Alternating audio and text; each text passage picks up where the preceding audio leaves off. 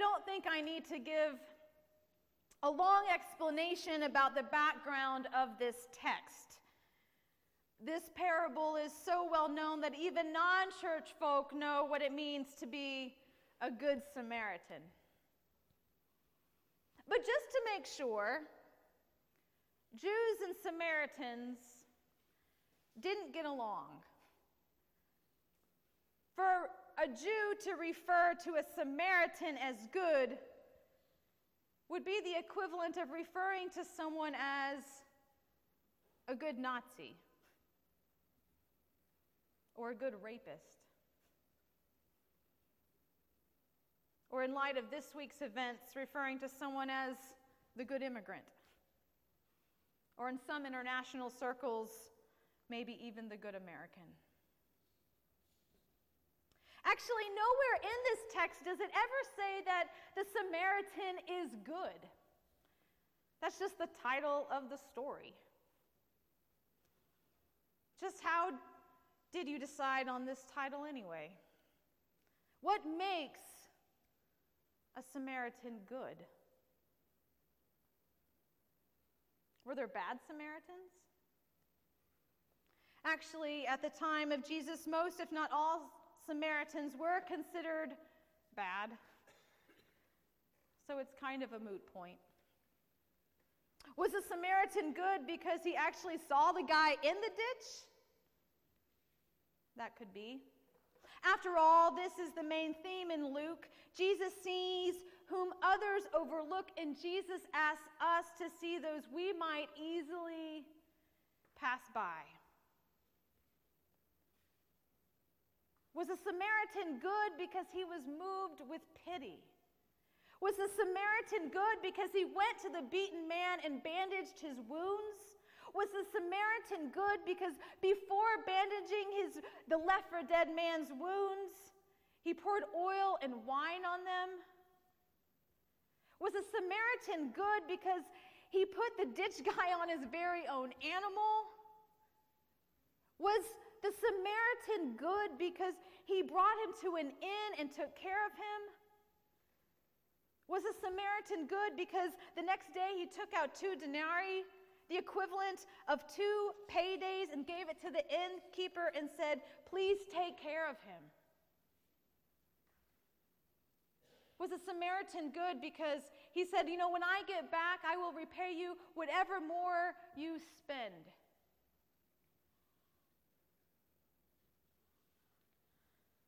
It's critical to remember that this entire parable got started because of one question. What must I do to inherit eternal life? It's an interesting question, and one that seems to focus on the ending instead of the journey. It is clear that the lawyer knows his scriptures. He answers his own initial question. You shall love the Lord your God with all your heart and with all your soul and with all your strength and with all your mind, and love your neighbor as yourself.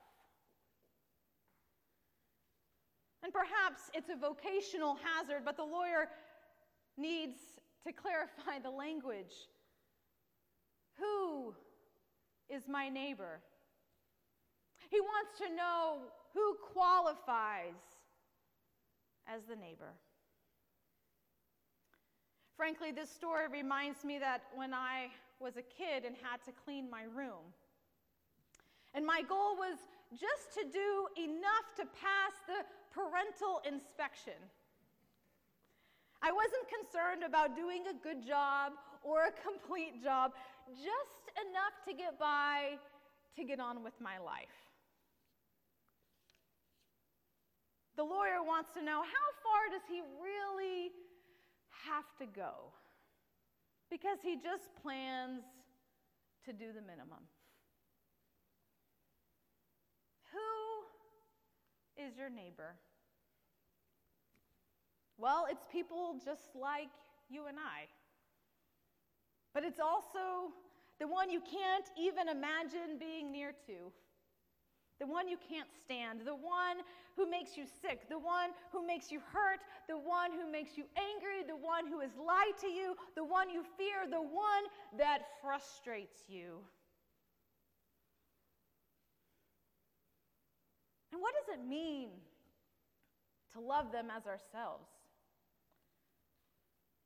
I was thinking this week, how much do we really love ourselves? Because it's an interesting question.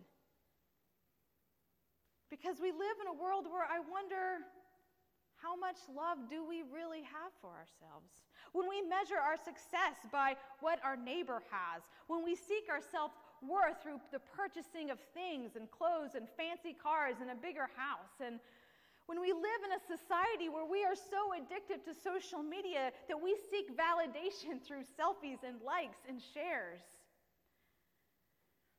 it seems that loving ourselves is much more self-centered and selfish.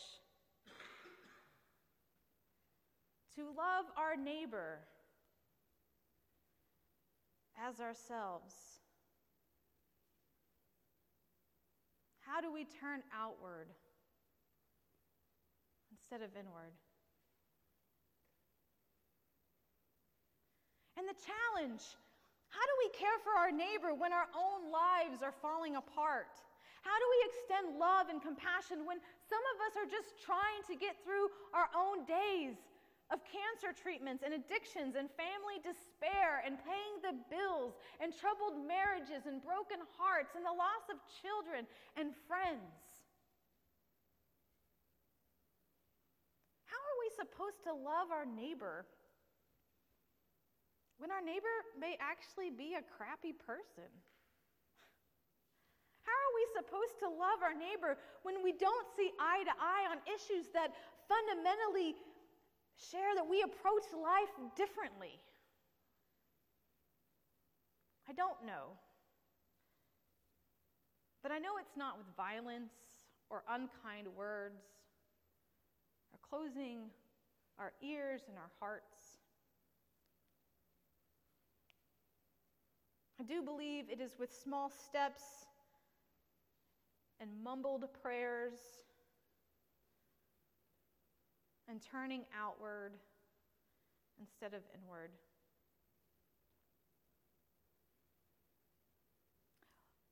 What if the Samaritan was good because he simply made a choice to come near the almost dead man in a ditch?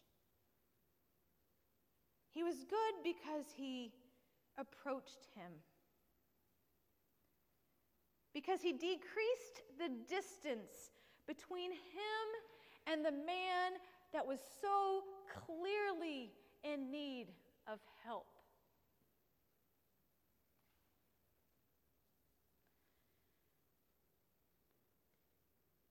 It's been a really tense week.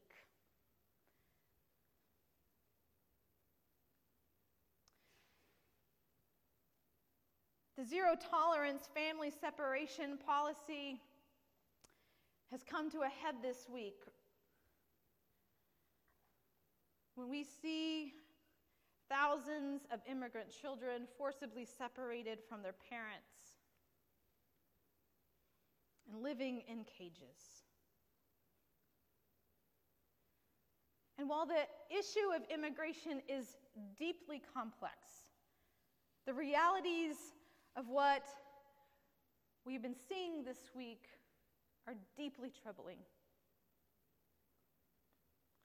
The decisions to separate families burdens our own system.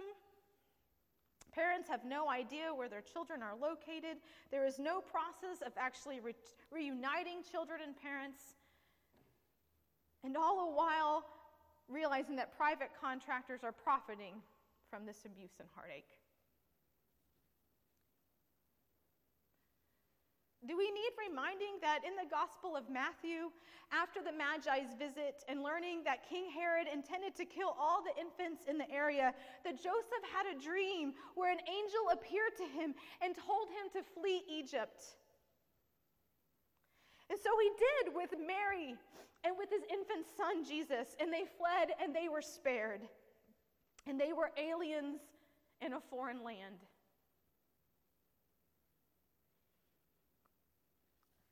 All week as I have sat with this text, I kept imagining the man in the story as the immigrant child ripped apart from mothers and fathers and left alone. I imagine the man in the story in the ditch being the parents of these children beaten from a long journey of running for their lives and collapsed in fear and grief at the thought of not knowing where their children are. I imagined the man in the story in the ditch being us, private citizens of a country that we call home. And the words of my colleague, Reverend Jarrett Banks, who says, "We have been robbed of pride and dignity, robbed of trust and hope, and robbed of peace and security. We have been beaten by confusion and despair, and we are bleeding. We are bleeding tears and bleeding fear and bleeding anger."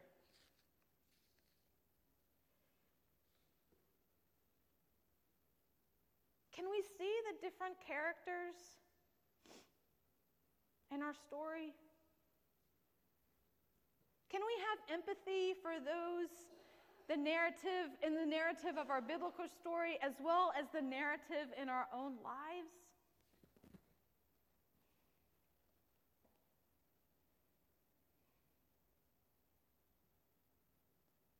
We are the injured man.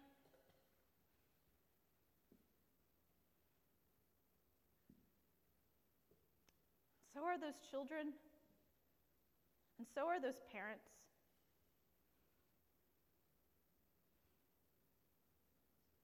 But we are also the Samaritan,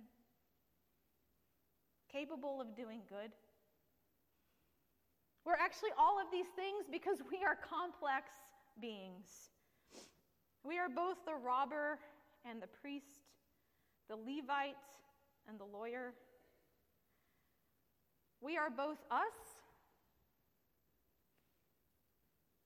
and the alien seeking safety.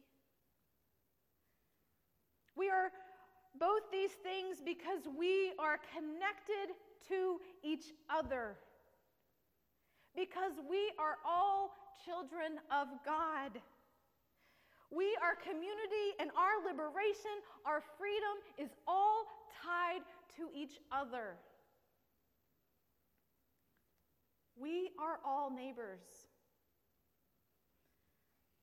Let us remember that.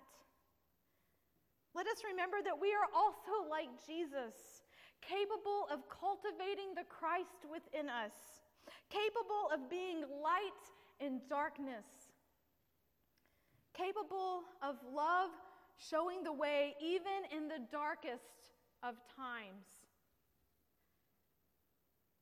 May we seek light even in the midst of darkness. Dear Lord, deliver us. Amen.